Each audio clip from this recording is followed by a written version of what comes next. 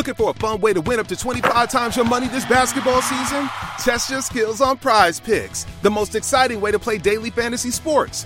Just select 2 or more players, pick more or less on their projection for a wide variety of stats, and place your entry. It's as easy as that. If you have the skills, you can turn $10 into $250 with just a few taps. Easy gameplay, quick withdrawals, and injury insurance on your picks are what make Prize Picks the #1 daily fantasy sports app. Ready to test your skills? Join the Prize Picks community of more than 7 million players who have already signed up. Right now, Prize Picks will match your first deposit up to $100.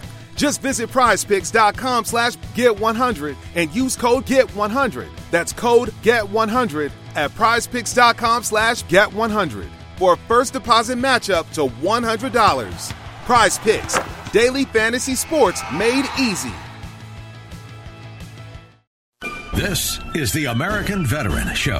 Proud to finally say these 2 words, welcome home. Dedicated to those who have worn the uniform. Tremendous national asset. Dedicated to our active duty men and women. They came not as conquerors, but as liberators. Dedicated to presenting issues, topics, and interviews highlighting their commitment to our country. I want to thank the courageous men and women who've served their country in uniform. Less than 1% of the population of our country chooses to serve our country in the military. And the other 99% of us, we owe them. Online at AmericanVeteranShow.com. Here's Stephen Tubbs. Welcome to this week's edition of the American Veteran Show. Hope your summer is going great and you're having a great weekend so far. We are honored that every Sunday at noon, so many of you have made this program a habit as we're approaching, well, at the end of the year, can't believe it. We're going to be entering season 7 of the program as we flip into 2023. But let's not get ahead of ourselves. A terrific program ahead, and we could not deliver it to you without our great presenting sponsor, Attorney John Boesen at Boesen Law, BOESEN, BoesenLaw.com, fighting on behalf of veterans every single day. Their number, 303-999-9999. Straight ahead on the program. A groundbreaking ceremony in Washington, D.C. today, officially starting construction on the first memorial honoring veterans who served during Operation Desert Storm and Operation Desert Shield. That from News Nation. We'll talk about that straight ahead. We also have a couple of segments from a friend of mine personally, as well as a friend to Denver. He has been here. He just delivered the commencement address this past May at the University of Colorado Boulder. Proud alum Tom Costello. He has an interesting piece that he has put together called Battlefield Space. If your building here takes a hit, if you go offline, you roll these trucks. That is absolutely true. We will have that coming up as part of the American Veteran Show this Sunday. And we also will look at what happened this past week, the significant moment underneath the rotunda at the United States Capitol as the casket for the final World War II Medal of Honor recipient. It was a highly respectful event for Herschel Woody Williams, a hero, United States Marine Corps on Iwo Jima. We are glad you're with us, and we will look at the memorial groundbreaking for Desert Storm and Desert Shield in 2 parts. First, in this segment, and then at the end, we will wrap this program up. First, well, the groundbreaking on Thursday of last week along the Mall in Washington, D.C. Well, first I want to thank all the people who have worked hard for this memorial to become a reality. Their vision that could be done, and then the hard work, the time, the dedication, and the monetary resources made it possible. It's been an important labor, and I personally want to say thank you to everybody. I was a major in 1990 when Iraq invaded Kuwait. I watched it unfold on television at an airport. I was coming back from Fort Hood to Fort Rucker. And within 3 weeks, I had transferred from my research job to being a flight surgeon with an attack helicopter unit. And we had packed up our helicopters, tents, trucks, and people, and we had landed in Dhahran, Saudi Arabia. I thought Texas was hot till then. We then moved out west on the border between Iraq and Saudi Arabia. And then when the war started, we moved north.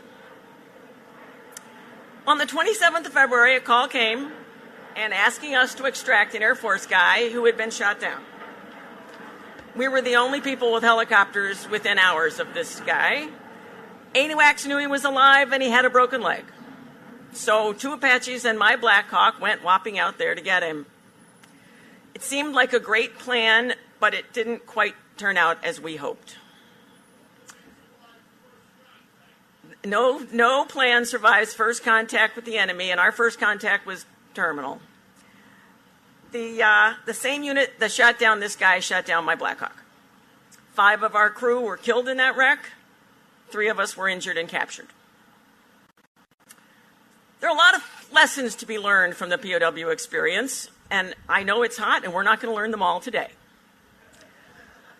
But perhaps the most important thing, and this is from an individual soldier, is that I never, not for a single minute, did I feel like I was going to be abandoned up there. I had great confidence in the leadership of I had confidence in my little battalion commander, the military forces, the military coalition, and the civilians who were leading this thing. I was sure I would not languish in prison for years like the guys in Vietnam. I had absolute confidence if I just stayed alive long enough, someone would come get me. And they did. They came and got me. They came and got the Allied prisoners who we were held with. And so here we are, 30 years later, 30 plus years later, and we're going to finally celebrate and memorialize the prosecution of Operations Desert Shield and Desert Storm. And there's a lot of things. We've heard a lot of things about Desert Storm, but there's one thing that really stands out. It's that it was a demonstration of all the good things that can happen when there's an unambiguous and positive moral mission, like liberating Kuwait from a brutal invasion. And along with that great mission was great leadership. We put together a coalition of almost the entire world. I remember going out and helping supply a Yemenese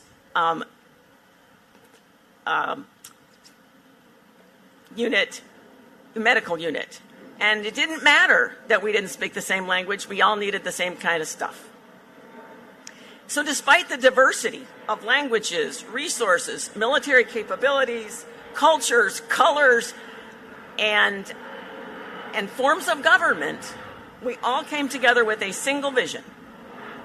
From the privates to the generals, everybody knew what that vision was. We came to liberate Kuwait and restore their government, and everybody believed it was the right thing to do. There's a lot of lessons to that if you're going to prosecute military actions.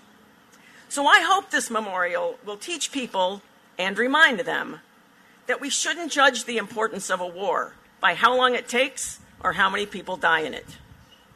We should judge the importance of a war on what's at stake and what's accomplished.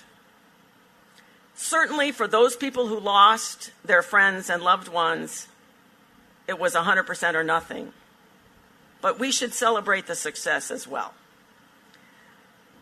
I would have to say that what Desert Storm accomplished was very similar to World War II.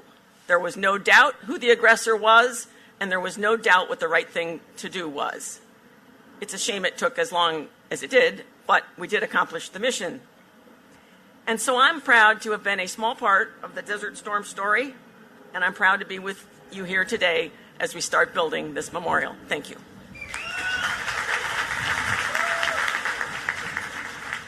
General Rhonda Coram, what an amazing American patriot. And as we go to the break, as we close the first segment this Sunday, once again, underneath the rotunda at the United States Capitol, the body of Herschel Woody Williams lie in state. Such an honor for such an honorable man. Stay with us. The American Veteran Show continues.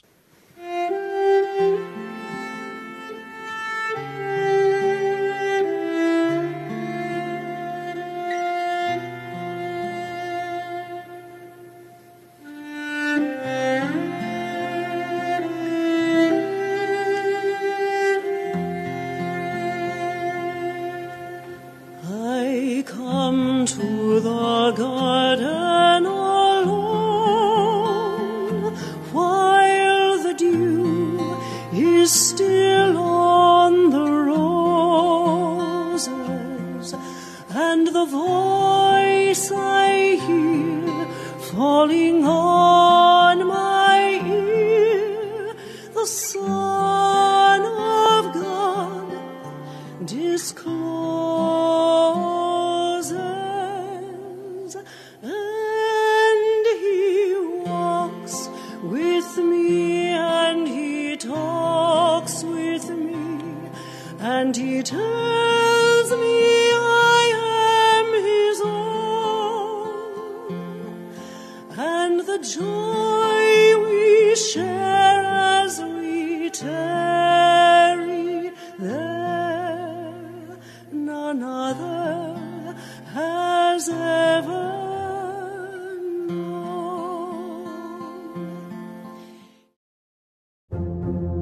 Now, back to the American Veteran Show. Here's Stephen Tubbs. Glad you were with us on this Sunday. Again, more as to the groundbreaking for the memorial honoring those of you who served in Desert Storm, Desert Shield. We'll have that a bit later on in the program. As mentioned, NBC's Tom Costello taking a look at, well, really some behind-the-scenes stuff. His piece, Battlefield Space.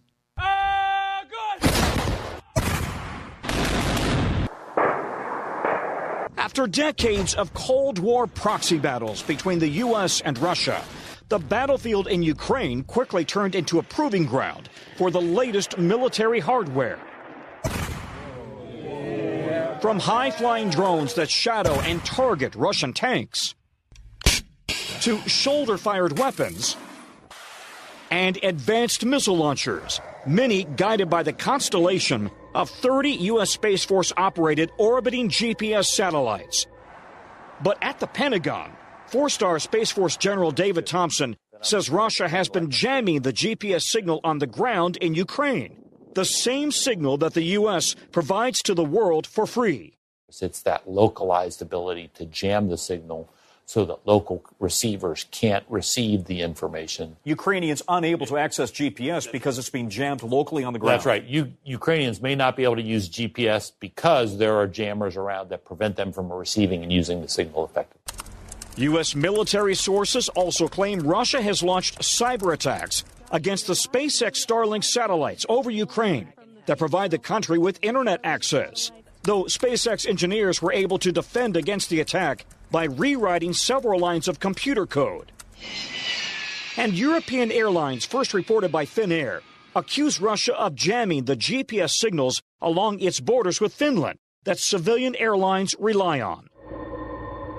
Russia, China, and Europe all have their own GPS satellite networks, but most of the world, including Ukraine and the global economy, depend on the U.S. GPS network, accurate to within a foot and a half. From suburban drivers to international shipping, to farming, to banking, to disaster response, to those Ukrainian military units, the U.S. Space Force is charged with protecting America's GPS network.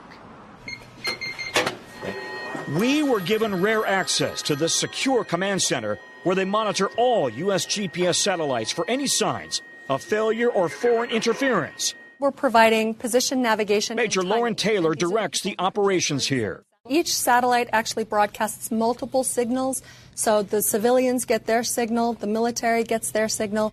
Interestingly, the Russians and the Chinese can use our GPS satellites as well. I bet you they do. You taking that A5 over there? Under U.S. law, the GPS system cannot be turned off to anyone. But military commanders say what's happening in orbit now is even more concerning, accusing both Russia and China of putting weapons in space. It is truly a warfighting domain. Our adversaries are fielding specific weapon systems in the domain, so we need to view it as such. And in a dramatic anti-satellite test in November 2021, Russia targeted and blew up one of its own satellites using a ground-based missile, creating a massive orbiting debris field with more than 1,600 pieces. The space station forced to adjust its position to avoid getting hit. Indeed, the space station was threatened, which, by the way, not only have astronauts, it has cosmonauts on it. China conducted a similar test in 2007, creating 3,000 pieces of orbiting debris. I think they're trying to send a message that they could target somebody else as well. And now we have to deal with the aftermath of those tests. The Pentagon says Russia has also deployed a nesting satellite that carries an offensive weapon, which it has already used to test fire a missile or bullet, very close to a top-secret American spy satellite. They launched a satellite. They launched it into an orbit very close to one of our sensitive national security satellites. They maneuvered around that satellite in what we would call a hazardous and an unsafe and unprofessional manner. Then they backed that satellite off. What they did is that they then released a target. So the satellite had a target. They released that target. I would just call it a bullet, basically. It was a projectile. They just fired, I'll call it a bullet, from one satellite to the other. And the Russians knew very well that we could observe this. They were also making a very clear statement to us about their intention to threaten our capabilities. And China has deployed a satellite with a robotic arm and claw that can reach out and grab or damage another satellite. Vice President Kamala Harris at Vandenberg Space Force Base in April. These weapons are intended to deny the United States our ability to use our space capabilities by destroying our satellites. Line down. Keeping watch over America's military and spy satellites is the top priority at this classified Space Force Ops Center in Colorado. More than 70% of military satellite communications come through here. Everything from nuclear command and control orders to presidential communications, down to a Coast Guard cutter, a submarine, even tactical units on the ground. Lieutenant Christine Kovac's job is to keep an eagle eye on those satellites. If they don't have the communications when they need it, things can go seriously wrong. So we're here providing that perfect, reliable communication. How vulnerable are American satellites? The Pentagon says China's space program is now outpacing the U.S. with more than 60 launches in 2022, building a remote robotic post on the far side of the moon invisible to U.S. satellites. And U.S. generals worry Beijing could soon deploy satellites and offensive weapons in the space between the moon and Earth, an area called cislunar, invisible to U.S. satellites. We need to understand both in the lunar space and the space between the Earth and the moon. What are they doing? Why are they doing it? Does it pose a potential threat to our interests? A military spacecraft in a very well designed trajectory can enable space situational awareness. Physicist Camille Lance says a spacecraft in cislunar space could have strategic superiority. Can enable a person or entity to be in a location which you have an advantage. It's a big reason why Space Force has bipartisan support in Congress and a growing budget. We have to remember, we are not weaponizing space. Space has already been weaponized by China and Russia.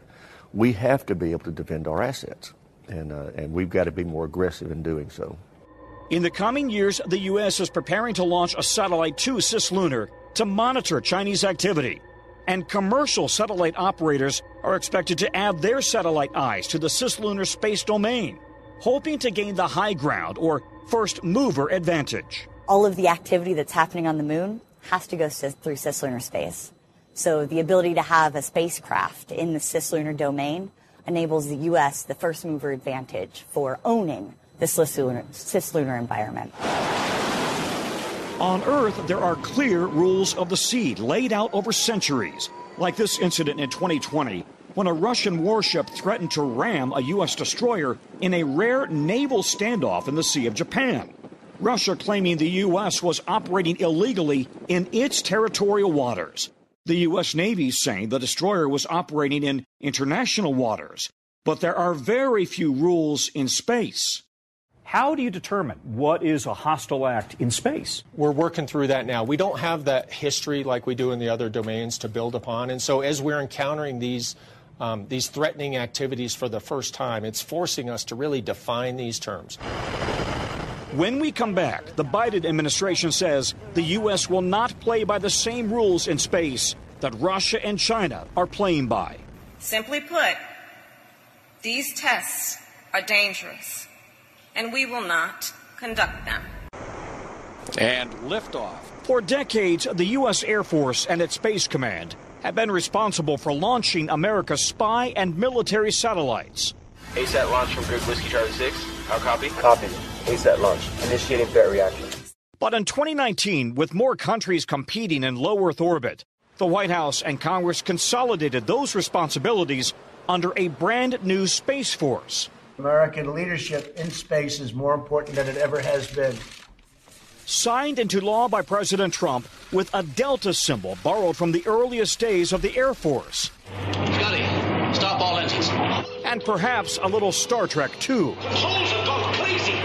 Space Force was quickly lampooned by a Steve Carell comedy on Netflix.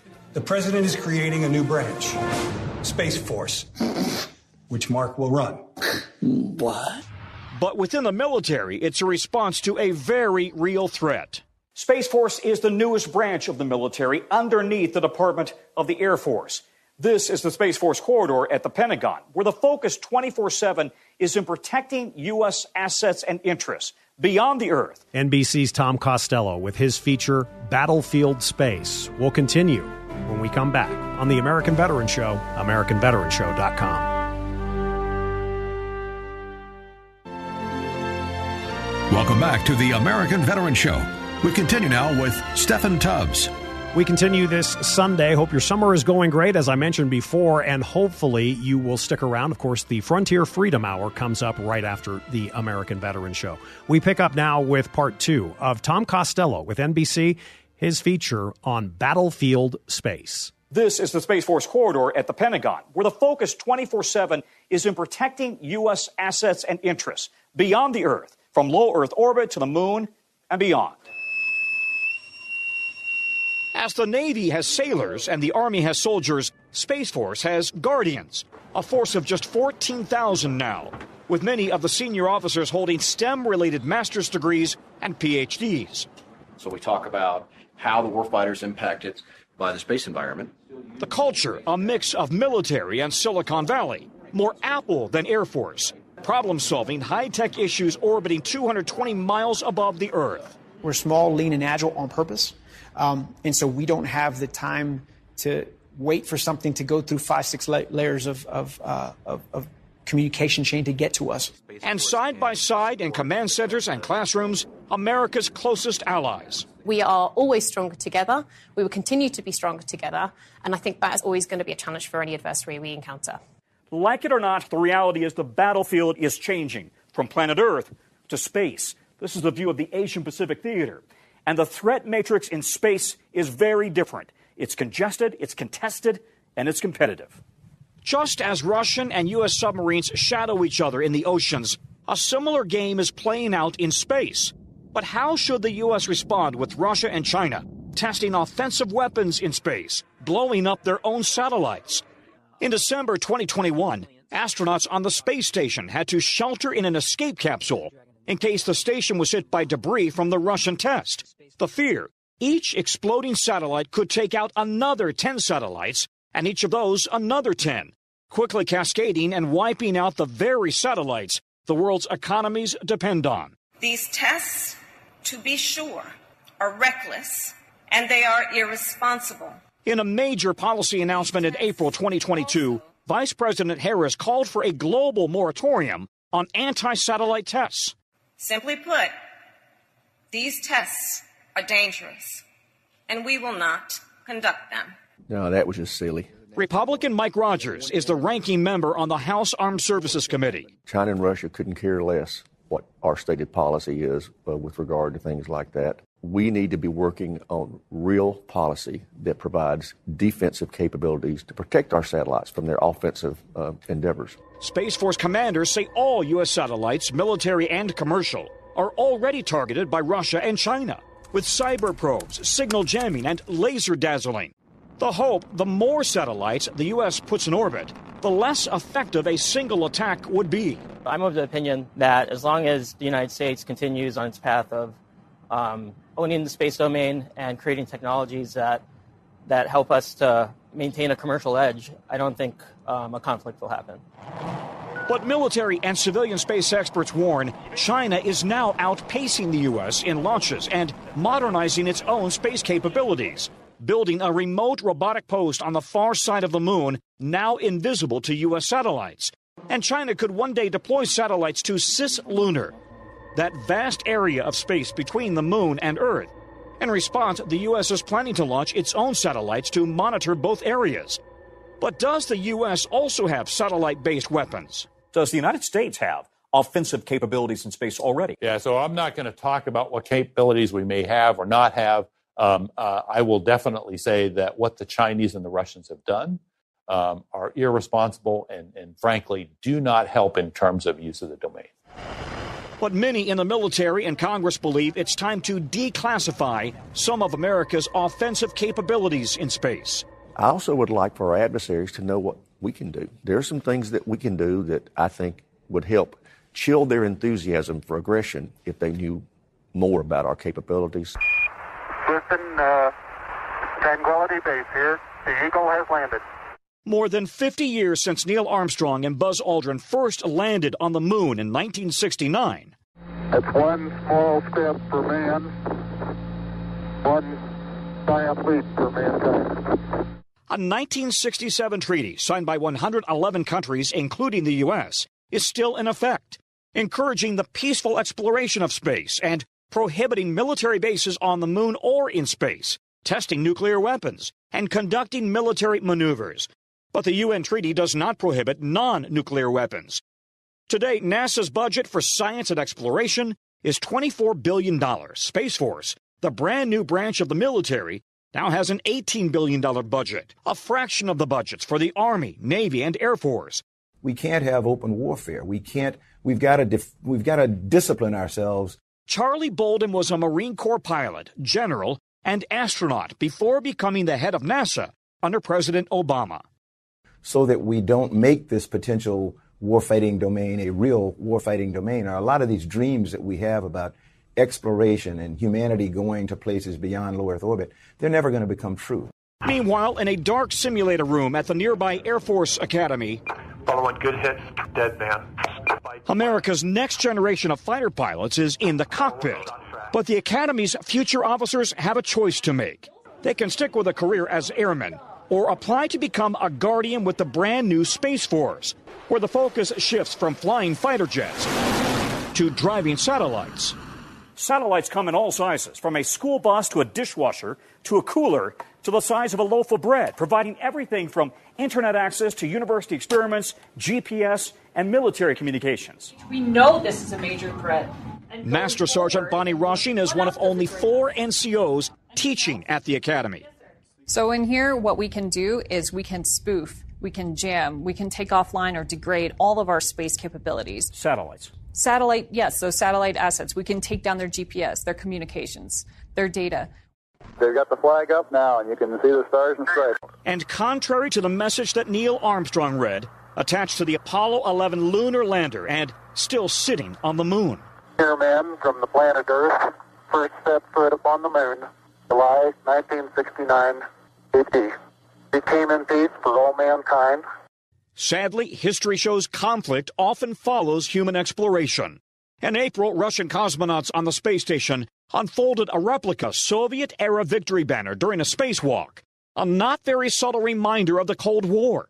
The head of the Russian Space Agency, Dmitry Rogozin, a close Putin ally, threatened to start working with the Chinese on their space station and end Russia's cooperation on the international station. After the U.S. imposed sanctions on high-tech exports to Russia in the wake of the Ukrainian invasion, Rogozin even warned that Moscow could stop providing critical rocket propulsion that keeps the station in orbit, allowing the station to fall back to Earth. To which SpaceX founder Elon Musk replied in a tweet, SpaceX could provide the needed lift. American astronaut Mark Vande Hei was on the station when Rogozin made his threats, but then safely returned to Earth on a Soyuz space capsule. Touchdown. Even with all the kind of crazy stories that were coming down about my ability or inability to return to Earth, I just never took those seriously enough. I knew the people I was flying with. I was very confident in the people that I have relationship with in the Russian space program that I was going to be well taken care of. The head of NASA says he is not concerned. Despite a war going on in Ukraine, I see that professional relationship with astronauts and cosmonauts and the ground teams in the 2 respective mission controls. I see that continuing. Is military conflict in space inevitable? I would say absolutely not. Absolutely not. We have the ability, just like we do in other domains with other weapon systems, with other activities, we have the ability not to come to conflict in space. I think if we ever allow ourselves to get to the point that we feel we need boots on the moon to protect some assets, to protect an American flag or an Apollo landing site, a historic landmark, we're in trouble. We want the moon to be a peaceful place. We want space to be peaceful. And the concern is now it's becoming a potential battle zone. We do not want there to be war in space. We do not want there to be conflict. We want all of mankind to enjoy its benefits. But if Russia and China or other actors are going to seek to undermine our capabilities in space, we're going to be ready for that. And so that is why we've created a Space Force in the United States Space Command. With war raging in Ukraine and Moscow demonstrating its determination to break the post-World War II order, conflict in space doesn't seem as remote as it once did. From NBC's Tom Costello, his feature, Battlefield Space. We'll wrap up the program with a groundbreaking in Washington, D.C., honoring veterans from Desert Storm and Desert Shield. That comes up as we conclude the American Veteran Show right here. Stay with us, AmericanVeteranShow.com.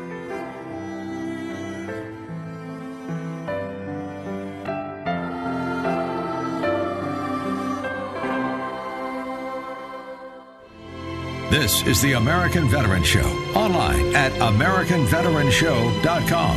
Here's Stephen Tubbs. We wrap up this week's edition of the American Veteran Show. Thank you for your time, of course, and we're going to touch on a couple of issues that we have discussed earlier in this program, and we will wrap up with the lying in state of the casket and the body of an American hero, United States Marine, hero on Iwo Jima, Herschel Woody Williams from Virginia. He died just a little more than 2 weeks ago, and his body lay in state underneath the rotunda at the United States Capitol just this past week. First, though, more on the groundbreaking along the mall in Washington, D.C., to honor those of you who gave it all in Desert Storm and Desert Shield. A groundbreaking ceremony in Washington, D.C. today, officially starting construction on the first memorial honoring veterans who served during Operation Desert Storm and Operation Desert Shield. The memorial will commemorate the mission and sacrifice of those who fought on the Arabian Peninsula.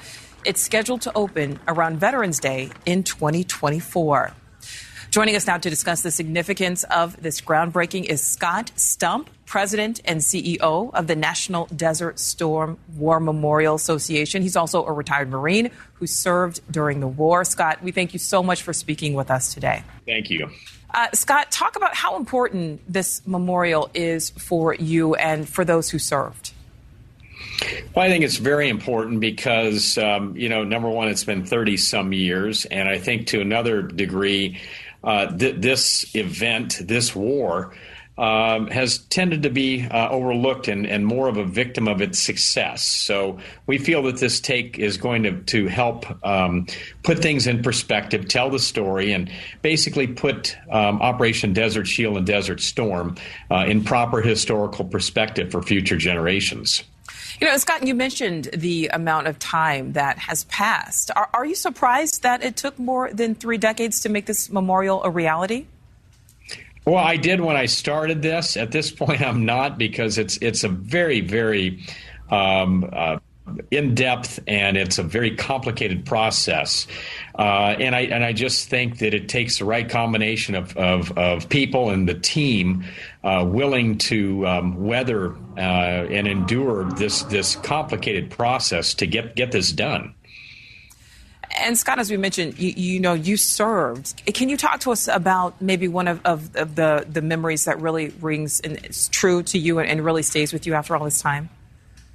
Well, there are many, as everybody has their own story, but I would say one was when we returned home. Nobody would have ever imagined that this would have been over as quickly as it was and would have been as successful to the degree it was.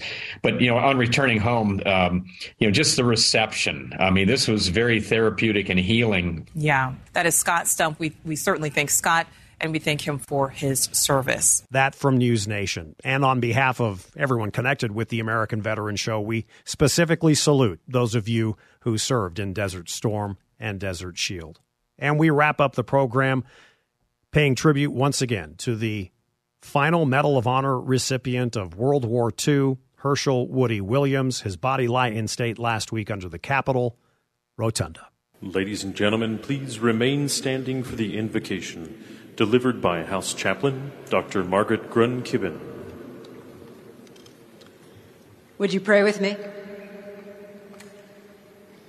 Eternal God, we pause to orient ourselves to you in this moment, that we would acknowledge that by your grace you set among us humble heroes who would distinguish themselves in every clime and place with their selfless and noble acts of courage.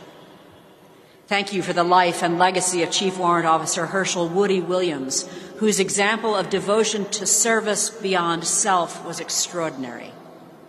May this ceremony in this Hall of American Pride serve to honor him suitably for his conspicuous gallantry and intrepidity. The accounts of Chief Warrant Officer Williams' unyielding determination and courage clearly reflect an esprit de corps that ran deep within Woody's being.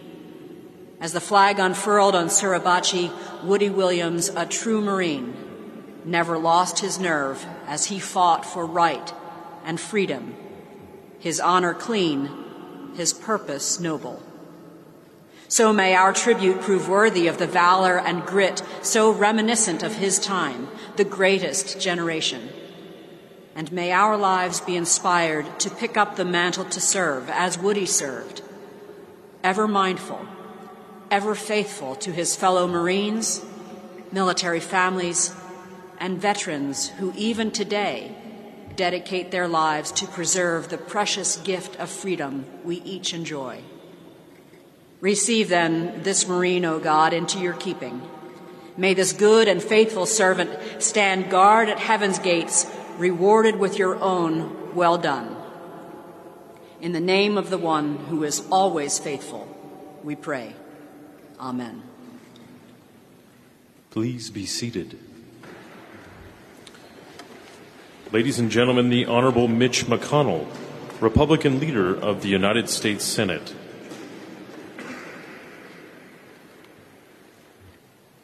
It was October 5th, 1945, when President Harry Truman presented the Congressional Medal of Honor to 14 heroes, including the valiant patriot who now lies before us. In his remarks that day, President Truman said, "We fought a good fight. We've won 2 great victories. We're facing another fight, and we must win the victory in that." President Truman knew that America's work was not finished, even after winning the Second World War. And likewise, Corporal Woody Williams, even after demonstrating the stunning heroism that earned him our nation's very highest honor, knew that his own work was not finished either, that perhaps his greatest deeds still lay ahead. The thing that drew a farm boy from West Virginia to a lifetime of patriotic service could best be described as a gravitational pull. The Marine Corps' initial skepticism at Woody's short stature could not deter him.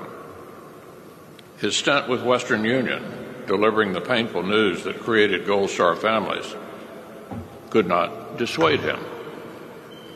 And even his improbable safe return from dangerous combat couldn't convince him that he had actually done enough. Woody knew that true gratitude for our nation's service members ran even deeper than medals. He made giving back a lifelong mission, giving back to his brothers in arms, giving back to generations of servicemen and women who followed in their footsteps, and especially giving back to the families of the fallen who'd never got to welcome their loved ones happily home. I was lucky enough to meet Woody and share a stage with his mission to honor and support Gold Star families, unveiled a special memorial in Owensboro, Kentucky. By that point, he'd been giving back to his beloved country and those who defended it for 77 years. So needless to say, Woody's service leaves us a rich legacy. His valor in combat is enshrined aboard the USS Herschel Williams and at the Herschel Williams Armed Forces Reserve Center. His commitment to his fellow veterans inspires caregivers at the Woody Williams VA Medical Center. And his namesake foundation continues its work to honor the sacrifices of families left behind.